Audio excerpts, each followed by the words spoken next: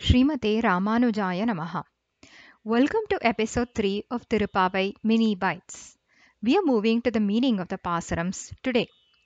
In the first Pasaram, Margaret Tingal, Andal invites her friends to come along with her to Krishna's house. Some of them join immediately. Andal celebrates this moment, Madinirainda Nannalal, as an auspicious moment because they have chosen a higher path of eternal joy to come be with Krishna.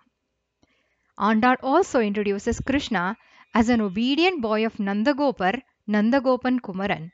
Aren't we all obedient when our dads are around?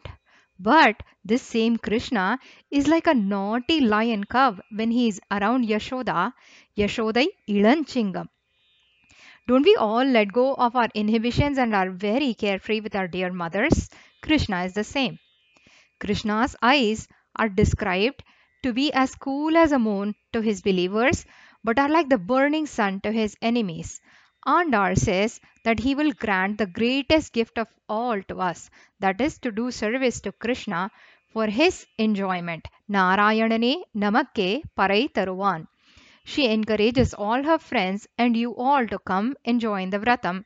And when completed, you will all get the never ending glory in this world. That is Paror Pugada Padindelor Empavai.